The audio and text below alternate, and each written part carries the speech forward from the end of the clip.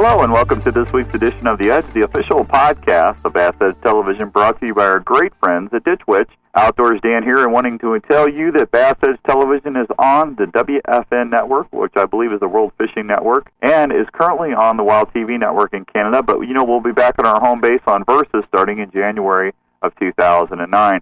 Aaron Martin's alongside, and this week I guess we get to check in with Davey Height. Davey Height, very long-term professional, 15 years in the making under the BASS mold, and looking very forward to having the opportunity to talk with him. Well, that's going to be exciting. We're going to also go into another Inside Edge segment for you folks, and you know what? We even got some other talking points to talk about this week that I think you're going to find extra special. Aaron, you ready to get into this? I am. Let's do it. All right, folks, it's all right here for you on The Edge.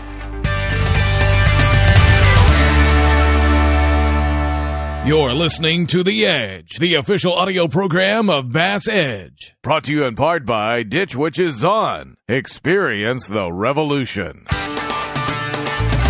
Oh, look here, I got one. Look here. I mean, he whacked that football jig. The blades will dictate a lot of times the speed of the retrieve or the depth of that bait. Oh, good fish. Good fish. Did you see him come off that log? Whoa, look at that son of a gun, man. That's awesome.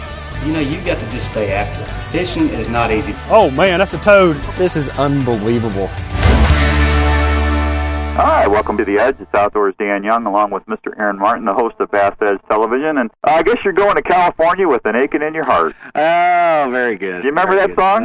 No, not so much. Do you really? You don't remember that song? Who was the author? I can't remember who did it, but I'm going to California. I'm not going to sing.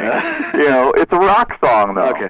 No, go ahead. I probably would if I heard it, but you're not doing it justice in your melody that you're carrying. I told you, I am not singing. Yeah. No, I am actually in transit and been driving for the last couple of days, so I am ready to get out of the truck, and we start filming and fishing in the morning. So looking very forward to that. Well, when you get out there, you got to go have an In-N-Out burger. How is it that you always know the eating establishments and all these places? You know what? I was in the military, man. When you get transferred to different areas of the country, you get to know the better eating places. There you go.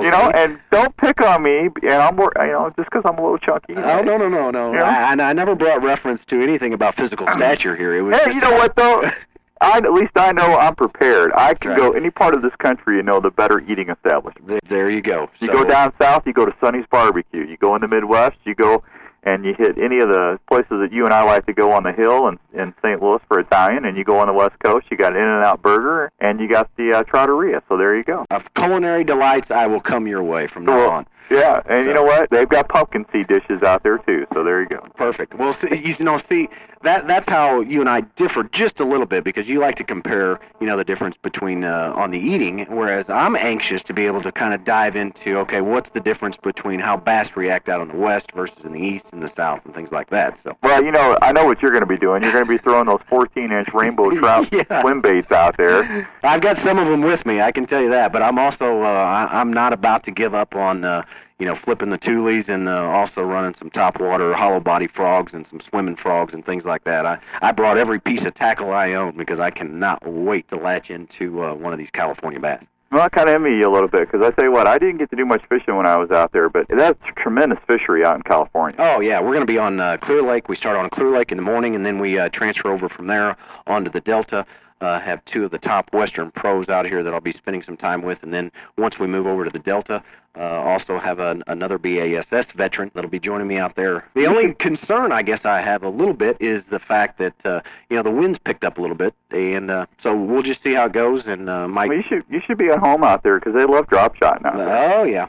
But I didn't come all the way to California to drop shot, so. Not that I won't, but the Delta and Clear Lake, I'm just anxious to stretch my string on, like you said, one of those swim baits. I want to hear you catch one of these 20-pounders that I keep hearing about out there. Hey, if I do that, you'll be able to hear me all the way from California. So. I'm telling you, Clear Lake's got a reputation for some big stringers. Well, and from what I understand is that the heck of it is, when you're reeling those in and the fish follow it in, so you actually get to see the fish that you're not catching, which adds a whole nother dimension to your day of fishing.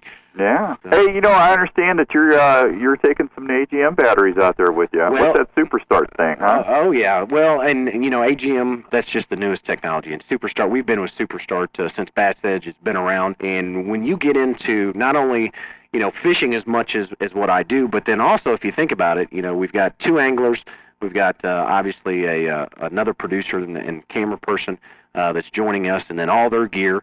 And then in our camera boat, you know, there's 4 people in that with all the gear and all the other stuff. You're using your trolling motor nonstop. It's very, very important that we don't have any type of breakdown. And AGM batteries under that SuperStart label has not let us down whatsoever. No, I actually use AGM technology on my Rough and Tough 4x4s for when we're filming on the hunting show, and you can't beat those AGM batteries. They're awesome. No, and you know, you made the best comment one time, I think I remember you saying, is that, you know, AGM just basically transfers into zero maintenance. You know, they're idiot-proof. Yeah, there you go. There you go. Say it like that. But well, no, hey, listen, if it works for me, you know they're idiot-proof, so there you go. Absorb glass mat battery. That's right. Right. So I know you run those in your Rough and Tough, and of course we run them in all of our Legend boats, so works very well. Hey, anybody out there that's had a boat has got out there, got the boat off the trailer, and started heading down the cove, flipped down the trolling motor, and no juice. Yeah. It's happened to everybody. Yeah. You know, so those AGM batteries, what is amazing to me, Aaron, is every time you charge them, it just seems like the cycle gets better and better. Right. It's kind of like they get better with age, like wine. Yeah. Yeah. You like that analogy? I got, you know, California wine. Yeah, see, Napa Valley. Just trying to keep the theme going. That's right. There you go. All right, well, listen, it's time for us to go check in with Davey Height, and I'm sure he's got a little bit more information than we just did. Absolutely. So you ready to go? Let's do it. Folks, we'll be right back with Davey Height right here on The Edge. Give any type of boat the edge with MegaWare Keel Guard. It's simple to install, and we can now beach our boat anywhere. If you own a boat, you need one of these. MegaWare Keel Guard protects the keel of your boat from sand abrasion, from underwater obstructions, even concrete boat ramps. Kit started under $140. And best yet, it's guaranteed to keep on protecting for life. Thanks, MegaWare Keel Guard. Thanks, MegaWare Keel Guard.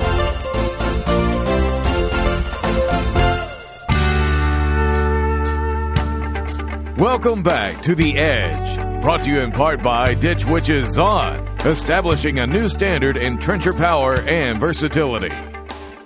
Hello, and we are back on The Edge, and joining us for this week's Angler Spotlight is veteran BASS Elite Touring Pro, and that is Mr. Davey Height. Davey, thanks so much for being part of The Edge. You bet. My pleasure to be here. Well, you know, Davey, coming off of a good season, a great season, but even more so, you know, you're kind of one of the veterans in the sport. You know, I think you've been there for about 15 years. You've amassed a little bit over $1.6 million in earnings, and, you know, the sport of fishing, you've had a good run. I really have, you know. This month, 15 years ago, August of 93, when I quit my job with the South Carolina Army National Guard and gave it my all to try to become a full-time professional fisherman. And to be quite honest with you, I was scared to death. I thought, hey, I may only be out there for 1 year, but I had to give it a try. I just couldn't stand the thought of turning 50, 60, 70 years old and always wondering if I could have competed with the best of the best. Well, you know, Davey, you bring up a good point there, because in so many of anglers' eyes, you are living the dream, and I know that you're not one to take that lightly. Oh, I don't. And, you know, it's amazing. I just got back from our last tournament, and immediately following that, they had the Junior World Championship with kids in 2 age groups from 12 to 18. And, you know, it just amazed me seeing those kids, and it doesn't seem like all that long ago I had the same twinkle in my eye when I could just be around Denny Brower or someone in that category. And, you know, it's just, time has really flown by. It certainly doesn't seem like it was 15 years ago. And, you know, 15 years ago I was dreaming to be able to participate in one classic, and I'm about to fish my 13th. Yeah, and congratulations there, because that is a feat that, you know, is certainly a surmountable process of trying to get to, and held with much respect. One of the things that I've always, I guess, respected you as an angler, and really one of the things that you note kind of as your one of your strengths, and that is the ability to come back, under pressure, whether, you're in a tournament situation or just out fishing recreationally. It seems like, you're never willing to give up until, somebody says it's time to quit or the gun goes off. Well, I guess I owe my high school coaches for really putting that in me, and then also in the military, the drill sergeants. What we do as we're growing up and coming through life, it shapes us and molds us as the people that we are. And, with my sports background and me being in the military, I was yelled at and screamed at an awful lot to never quit, never give up, and always know that it's not over until it's over. And I think that is such a great attitude, and we spend a lot of time, through Bass Edge on the television show with Dr. Jay McNamara talking about on the performance psychology side and where he goes into, and perhaps maybe you could even open the door a little bit further pertaining to, for an angler who is trying to establish his or herself, in the competitive fishing arena. Maybe they're at the recreational level or even at the club level. What advice can you offer, that will help them work towards the quest and following the dream, much like you did? Well, there's a lot of venues now. Unlike when I was trying to become the best fisherman I could become at an early age, basically it was time on the water. And I still believe that's your best venue. But now with websites like you have yourself and video, DVDs, and all the seminars throughout the country that you have, you can learn a lot of other ways rather than time on the water. But I always say time on the water is really your best friend when trying to become a better angler. Well, and I think that's a good point. And one of our favorite sayings, I guess, here at Bass Edge is, we can tell you everything there is to know about fishing, but until you get out and actually experience it, you truly do not know fishing, because it seems like there's just something about experiencing and feeling it and making those decisions and having that satisfaction come back to you. That's very true, Aaron. And, we all have our own personalities. I'm real good friends with Kevin Van Dam and his wife and kids, and, we're really close. But Kevin and I are different fishermen, and I listen and try to learn a lot from him and everyone else, like you say, no matter what the venue, whether it be hands-on seminars or through stuff you read and websites or what have you.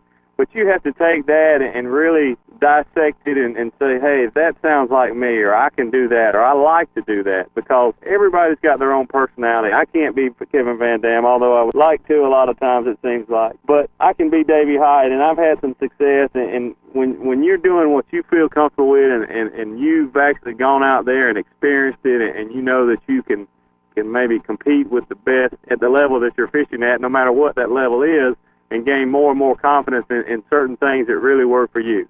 Well, I can't fish as fast as Kevin, but I feel like I fish a lot faster than most guys.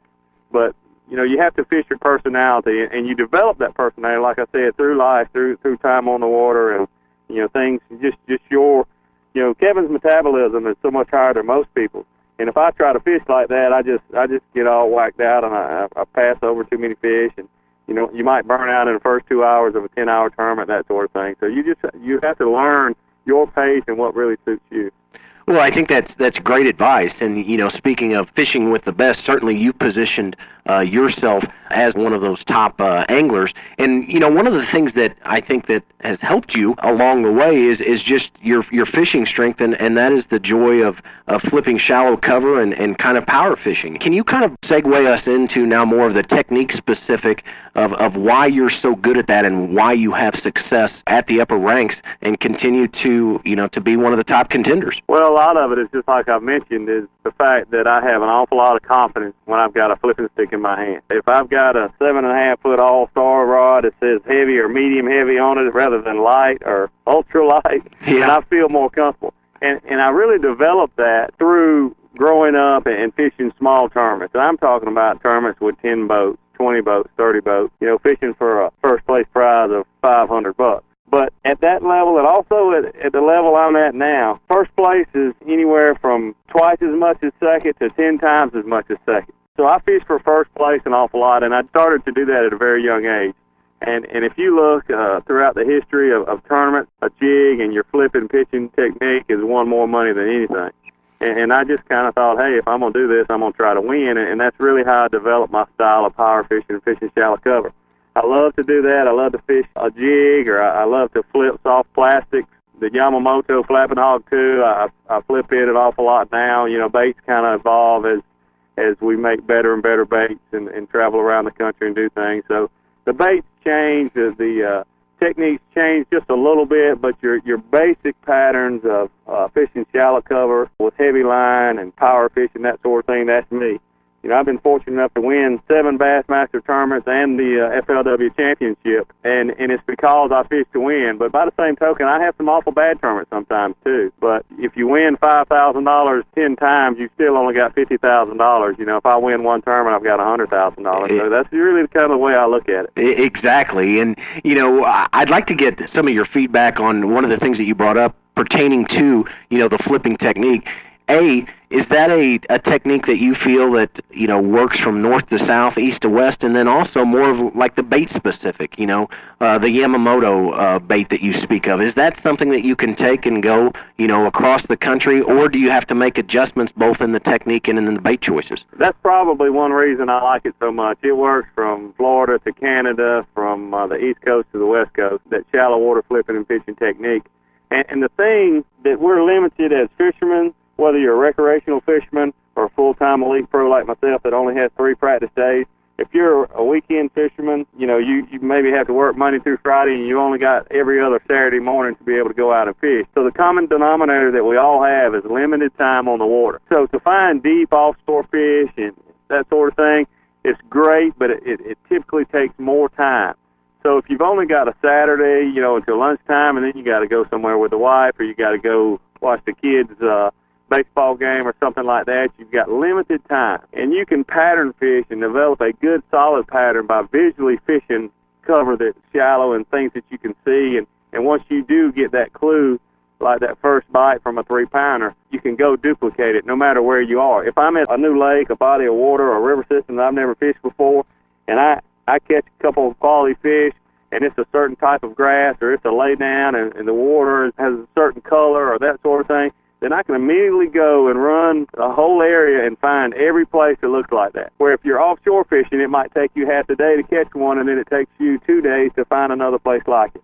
Now, obviously, we've come a long way with our electronics, our Navionics systems on our GPS and that sort of thing has helped the offshore game.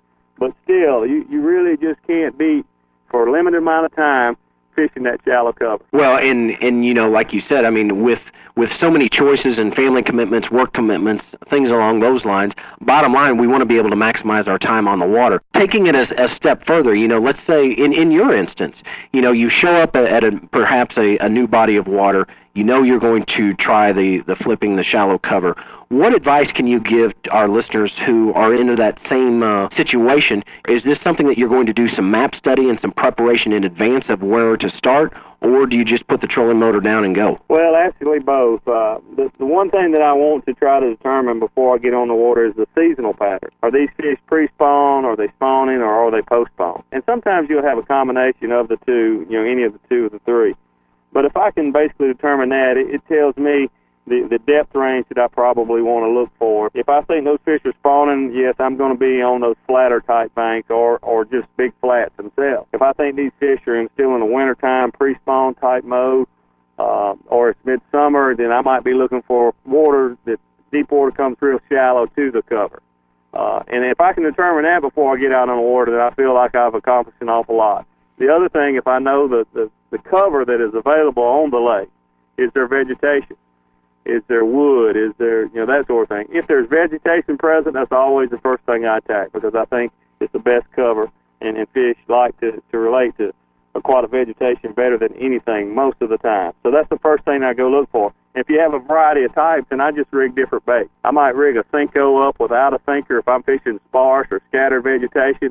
I might put a 1/4 ounce sinker in front of that same Senko and pitch it if that cover's heavier, if I'm trying to fish it deeper. So I basically will probably rig up, you know, a jig with a, like I said, maybe a flapping hog trailer, a Senko, and then, you know, a 10-inch worm or something like that, and I go fish those various types of cover. And, you know, I like to move and cover water, but you can do that as you're pitching and flipping because you're not wasting a lot of time and cash. You're keeping your bait right in the target, and I stay on a trolling motor and I move rather quickly to try to cover a lot of water to get that first bite. So how do you determine, let's say you move into an area, maybe you went without some bites, you're working your way down the bank, you know, and I think the question that always comes up is, how do you know, or what process internally do you go through to say, okay, this is a viable area that's going to be holding fish, and what I've seen and, witnessed here, this is an area that definitely I want to come back to? Well, that's probably, and how long do you stay there before you determine whether you come back or you never come back? And that is the number one thing that separates a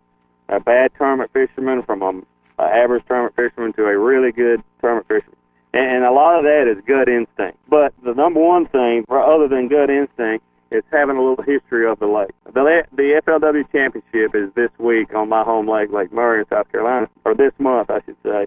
And it is a great lake certain times of year, but this time of year, I know that it's 12 pounds a day, you'll do really well. Sure. Back in May, when the Bassmaster event was on Lake Murray, you need 18 to 20 pounds a day to do well. So you really have to be more patient at times. And if you don't know a lot about the lake, that's the one thing that I try to find out. When people talk about, do you get local information? I don't want to know, you guys fish a purple rooster tail here all the time. I need to go buy 24 of them. I'd like to know, what's the average weight that wins tournaments in the time of year that I'm fishing there. And obviously I try to step that up a little bit on a daily basis, because I hope that maybe, with elite pros coming in town, maybe they can do a little better. But then sometimes you have to subtract, because maybe the pressure of the lake is going to, if you fish it for 7 straight days, and that's going to have effect on the body of water also. So essentially the information that you're gathering is more general, and you're just trying to do kind of your homework about maybe past tournaments, to look at the internet, talk with some of the locals, see what's going on. Absolutely. And then you get a general feel for, hey, do I need to be more patient if I'm catching 2-pounders? That might be good in some places. When we fished the Classic in Pittsburgh, you were a hero if you caught a 2-pounder. But by the same token, you go to some places, you catch 2-pounders, you better get out of there. Sure. So you have to kind of know the history of the lake and find that out. And I think everyone does that. All of the elite guys do that. If you don't do that, then you really don't have anything to go on, because we're able to weigh in 5 bass in our tournament situation. So we look for 5 quality fish. And quality is relative. It can be 2 pounds or it can be 5 pounds. You go to Falcon Lake and catch 3-pounders, you'll finish very dead last of the field. Yeah.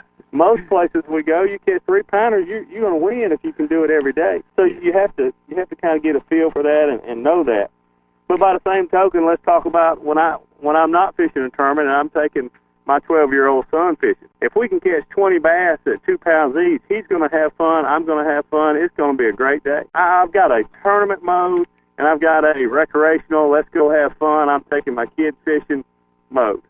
And you do different things, and people, I've heard a lot of people say, well, he said he fished for big fish and didn't catch anything. Well, we all fish for big fish, but there's times when you use certain techniques, there again, the flipping and pitching technique with jigs, half-ounce jigs, big bulky baits. I'm not going to get as many bites on that bait as I would if I throw a cut-tail worm. Sure. You've got to decide what you're trying to accomplish. If I take my 12-year-old and I throw a half-ounce big bulky jig and I'm looking for 3 bites, but they're all going to be 6-pounders, 2 hours into it, he's eating all of his chips, his crackers, and drank 4 Gatorades. He's ready to go home. That's right. That's right, and that's great information. And, in our last closing minute, one question that I do want to throw out there, because there is no escaping this. We've talked a lot about it here on The Edge, and that is, with you fishing, doing more of the shallow, the flipping technique, a lot of times if you're on a big reservoir, you may have to run way up into the upper arms of the tributary. We're faced with gas prices that are, hitting record levels right now. Does that impact, your decision of what you are going to be doing as an angler? Not for me, because when you pay a $5,000 entry fee, you can't worry about $4 a gallon gas. But as recreation anglers, or like I mentioned earlier, if I'm taking my 12-year-old son, I might drive up to that end and put in and not run it by water to try to save, because my truck gets better gas mileage than my engine, although my Evinrude gets really good compared to other outboards. Sure. Your truck's getting 20 and no outboards get 20. So I try to do that. So there again, it really just depends on what you're trying to accomplish. If you can not burn as much gas and go 2 days a week rather than 1, like I mentioned, I think more time on the water is better. That's probably what you should do.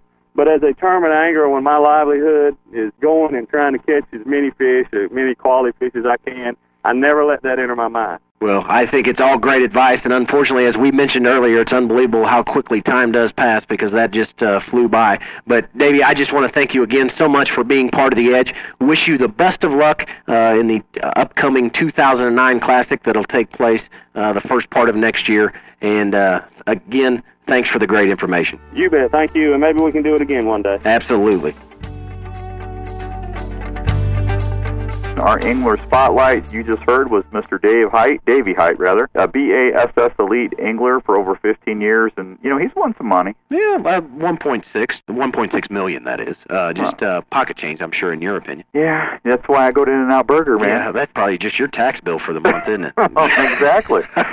You know what? I really have a lot of symmetry with this guy because he broke away and he wanted to follow his dream from his main job, and it took me a long time to get my own radio programs and my own TV show, and I knew that I wanted to hunt for a living. And there's proof out there, folks. If you've got the passion and you got the staying power, you can make your dreams come true. No question. And I think his position that he mentioned was the National Guard, and after putting in some time on that, a lot of them looked at him like he was crazy, but he said, you know what, now's the time to do it, and he went after it and did exactly like what you had referred to, followed his dream.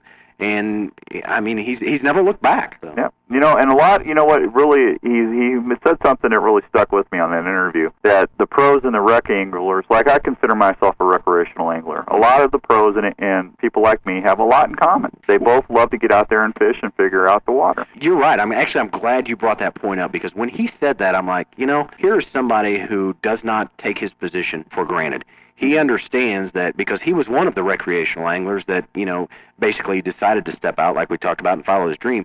But having that limited time, and in the example that he used was, a recreational angler may only have the weekend or may only have a day off before they have to get on to their kids' basketball or baseball game or something like that. So they only have a few hours. The pros, similarly, only have 2.5 days to figure out a new body of water prior to the tournament starting. So time is of the essence.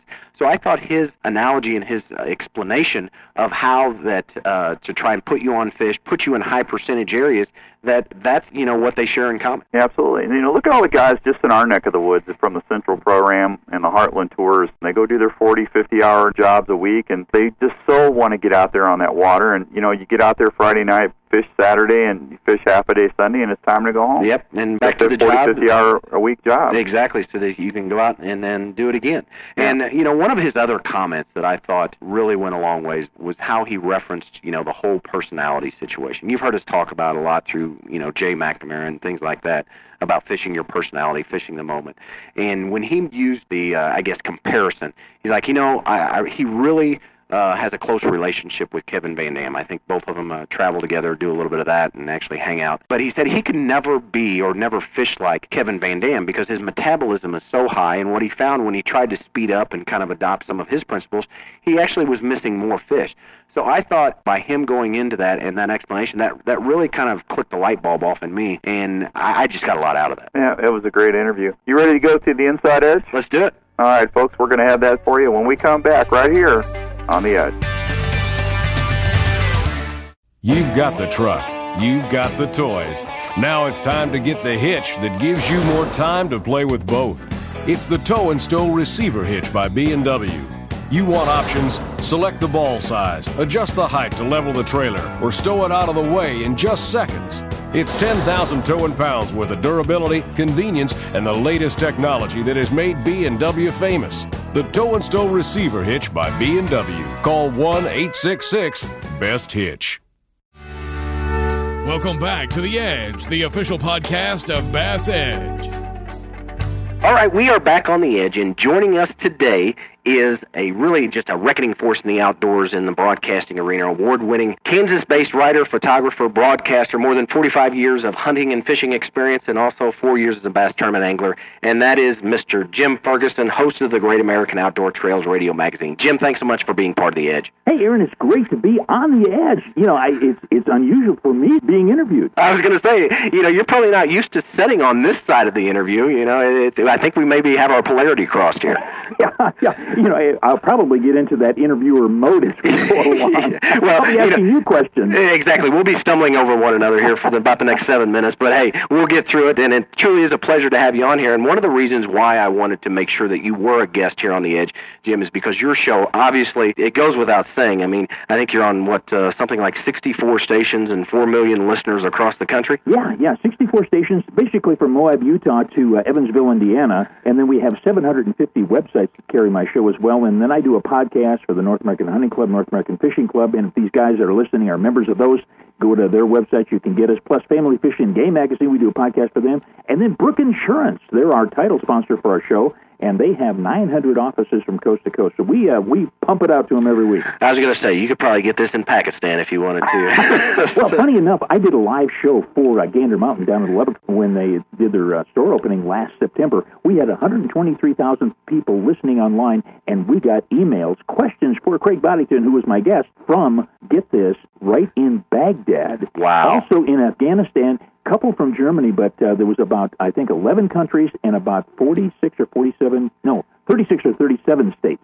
Well, and I think that, that's got to make you feel good. And that has to be just a testament of one of the reasons why I wanted you on here is because your show is really everything outdoors. And, here on Bass Edge and The Edge, we tend to focus a little more vertically on the bass fishing. But most outdoorsmen and most anglers just enjoy the experience of being in the outdoors. Yeah. Well, Kevin Van Dam, he is probably the best bass fisherman right now in the country, except for Aaron Martin. I don't know about that. I won't even put my... Yeah, in his off-season, what does he do? He loves to turkey hunt and deer hunt, and he likes to camp with his kids. Yeah. And so, we have a cross-generational, but a cross-interest in the outdoors where you like to do a little bit of everything. You may specialize in one thing. Maybe some guys in the southeastern may like to turkey hunt a little bit more. The guys in the north like to deer hunt. But, you can get out there and you fish, you can camp, and there's so many things you can do as a family out there, where, as you know, fishing... Even though we may be in the boat, man, I'm against you, and I'm against everybody else. If I'm hunting, I'm going over that hill in one direction, you're going over the hill in another direction, and we meet back at camp. But in the other activities in the outdoors, we can do it as a family. Speaking of other activities, how in the world, as a person who is very, very passionate about all walks and activities that are available to the outdoors, how in the world do you manage your time and prioritize, okay, today I want to go turkey hunting or I want to go bass fishing? I know some of that is dictated by seasons, but how in the world do you choose? Well, it's by who invites me. If somebody says, hey, I'd like you to come down to Lake of the Ozarks and fish, then I look at my calendar because I do 30 personal appearances a year, and I got to make sure that there's an opening there. If there is, then I try to do it. And I've had the average Joe invite me, and I have one guy call me on a Saturday afternoon. He says, hey, I got this hunting lodge. I'd like you to come over for dinner tonight. Well, it's only about a 60-mile drive, and I thought, I'm going to surprise this guy, and I'm actually going to go. Sure. And I did, and I had a great time. And it was fun, and I guess I just enjoy people. And so I don't care where they are. He had hunters there from Colorado and Arkansas and Texas and so forth, and we just sat around the dinner table just really enjoying each other's companies because everybody has a story, and they want to tell it, and you know what? I want to hear it. Well, and to me, that's really what the experience of the outdoors is. It's just getting to share that experience with other individuals. Oh, yeah. All of the guys that I have on the show, and we have about 200 correspondents from coast to coast that we can get the northwestern part of the country or the southeastern, the northern part. It doesn't make any difference. We try to get those people in a given month on the show to talk about those various regions, and they all can tell great stories. Sure. And so that's what it's all about, and that's what endears us, I think, to our audience, is because we hit them where they live.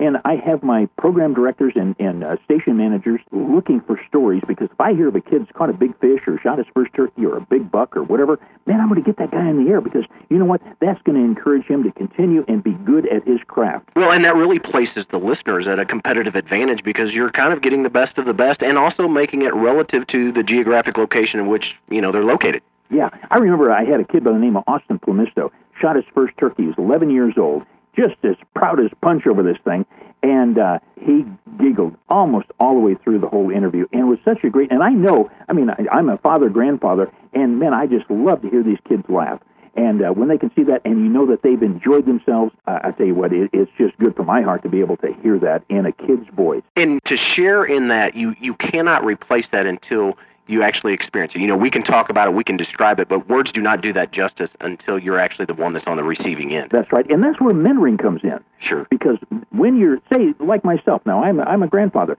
and so when I go out, I try to make sure that I take some kid with me because I want to pass on the things that I have, and it may not be my grandson or may not be my kid, and my youngest kid is 25 now. It may be a neighbor kid, and I want to take those people out and have them enjoy the outdoors like I do, and you can get that by teaching them how to cook in a Dutch oven, teaching them how the right way to pitch a tent and how to make sure that the water runs off if it rains, how to set up a camp to keep it dry, I mean, there's a lot of things that people don't know, that we've lost that sense. We go to KOAs, and there's nothing wrong with KOAs, but we go to these camps, and, there's so many things that you can learn from just a wilderness experience. And so we try to bring those elements into my radio show and into my podcast and let people know how they can do it, where they can do it, and how much fun they can have while doing it. That is such a great point. It's that whole experience versus getting away from the campgrounds where you can plug into satellite TV and internet and Wi-Fi. That truly, to me, the experience of being in the outdoors is getting off the beaten path a little bit. And in our last closing minutes, I want to redirect to make sure, because one of the things that you and I have talked about before is you look at fishing kind of like you do hunting, and you really try and seek out, I guess, the fish. Oh, yeah. Well, 10% of the lake holds 90% of the fish. And so what I like to do is, I like to catch fish, and I don't care what size, but I really like to catch the bigger ones. And so what I do is I try to zone that water to locate those bigger fish. And if I find, as we talked about in bass fishing, we find a pattern here, we can take that information all over the lake and catch those bigger fish. If I took you on a river, and I love to trout fish, I can take you on a mile of river, and I don't care what river it is in Colorado or the White River in Arkansas or wherever, where they have a good supply of trout, and I can take you in 1 mile, and I can show you the anomalies in that river and where the bigger fish are and prove it to you by catching them. And you take that information, you can go anywhere in the world and catch trout. Well, and I think that goes a long ways, because it's not so much about fishing a spot or fishing a certain area, but rather you want something that you can take and be able to duplicate that. And Jim, unfortunately, we have reached the limit here on our interview, but thank you so much for being part of The Edge. Quickly, where can our listeners get in touch with you and find out more information about the Great American Outdoor Trails Radio? Okay, you can go to my website. It's www.outdoortrailsnetwork.com. Or you can send us an email, and we'll put you on our newsletter list, and that would be radio@outdoortrailsnetwork.com. Well, there you have it, and there you are. Make sure to find out more information concerning Great American Outdoor Trails Radio Magazine. Go to radio@outdoortrailsnetwork.com. Jim, once again, thank you so much, my friend, and we look forward to talking with you again in the near future. I really appreciate the opportunity, Aaron. When I'm fishing in a tournament, time is critical. I need fast, easy access to my lures. My Cook's go-to tackle system keeps my bait organized, tangle-free, and within easy reach. It installs in minutes under any deck lid, maximizing the storage space in my boat. And its durable construction lasts even through the harshest conditions. Get organized with Cook's tackle system by calling 1-888-390-8780 or online at cooksgoto.com. Welcome back to The Edge. All right, welcome back to The Edge Outdoors. Dan, Aaron Martin, and thanks to Mr. Ferguson for an insightful inside edge there, Aaron. And you know what? We got a long listener question, and we better just might as well get into this, because this is a very lengthy but informative answer. And this is from Corey in Clinton, Mississippi. Can you spell Mississippi? Mississippi.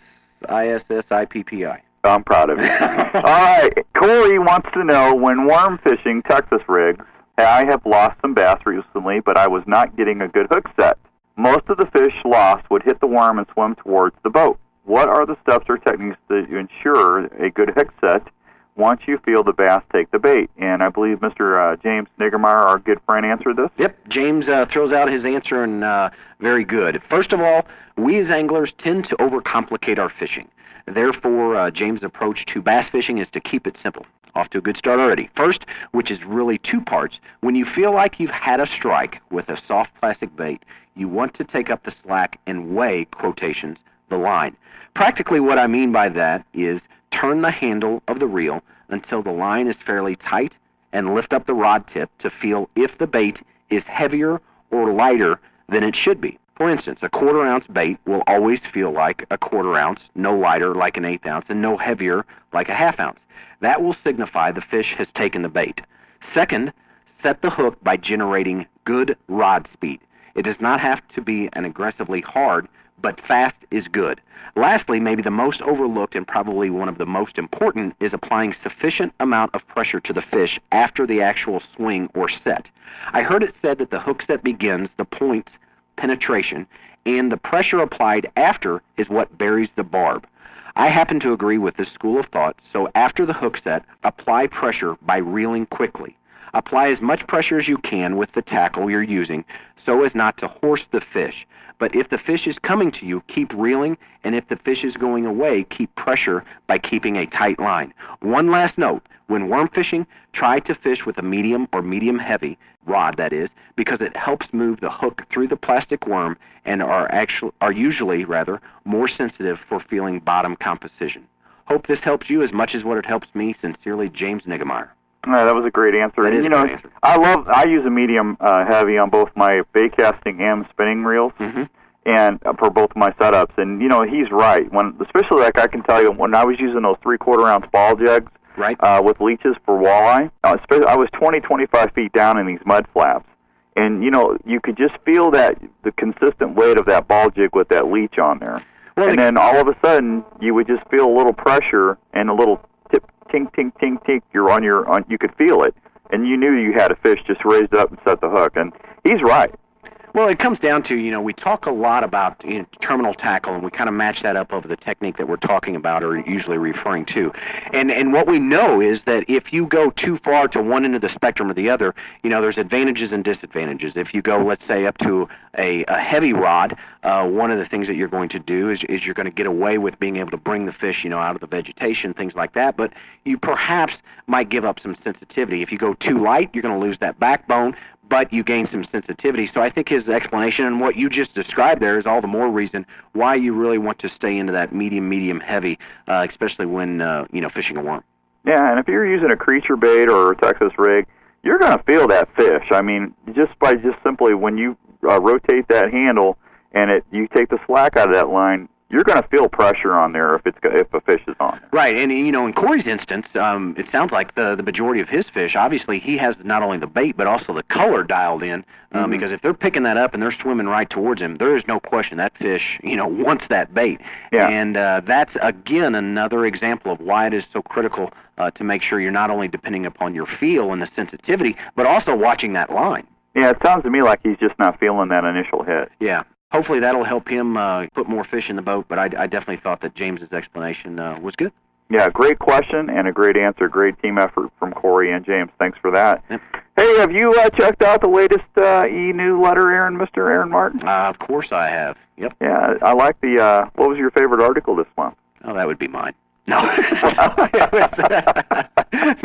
Actually, I like Steve Brigman. Just cracks me up. I mean, the way he writes and that kind of that comedy, and how he likes to tell some of his funny stories. I mean, the dude's been all over, but I would definitely say that's one of my favorite sections. But also, the video tips they run a close second. All right. Well, folks, you can get that absolutely free. Just go to BassEdge.com, and while you're there, make sure you look at that latest Bass Edge merchandise. And I hate to say this, but it's true. Christmas isn't that far away, and what a great time to order one of those electronic DVDs, because I don't know if anybody that does fish would not appreciate that. Well, and not only is it used for bass, but it's used for brim, catfish, crappie, and multi-species. Multi-species, exactly. Yeah. I know you use it for walleye. So I use it for walleye and everything else that swims except snakehead. Yeah, I don't like snakehead. Me neither. Yeah, me and you both. Hey, also, don't forget, if you want to send in for a prize, we'd love to give you one. I know that Aaron and I don't get anything, so you might as well. Just include your shipping information in there. We need your name, address, and phone number. It's not going to go out anywhere. It's all staying internally at Bass Edge. We just need that to get the stuff to you, and just go to the Ask the Pro section, and that'll be all self-explanatory. Is that correct, Mr. Martin? That is. Well, actually, for the prize, they can go into, that's a separate sign-up, the weekly, the twice-a-month prize giveaway. There's a section on that. The Ask the Pros is actually for the questions. Yeah, all right. Okay. Just like Corey submitted. But all great stuff. Great podcast, and if you don't mind, I am in California. I'm going to hit the water. Can't you just be nice to it? You don't have to be abusive, do you? All right. Well, I hope just stay away from the jellyfish. Just stay. Trust me, I'm not dangling my legs over in the water out there. So you might have a big old 15-pound bass come up and suck on my toe or something. Well, there you go. All right. Well, get out there and go fishing. And folks, that's going to wrap it up for this week. And I think next week we're going to have a great Inside Edge segment with somebody from Eagle Rods, aren't we? Yeah, Drew Patterson of American Eagle Rods, and he'll actually be able to elaborate a little bit more on talking about what rods you need for what situation, but look forward to that. All right, folks, that'll be all right here for you. For Aaron Martin, this is Outdoors Dan. We'll see you next time right here on The Edge.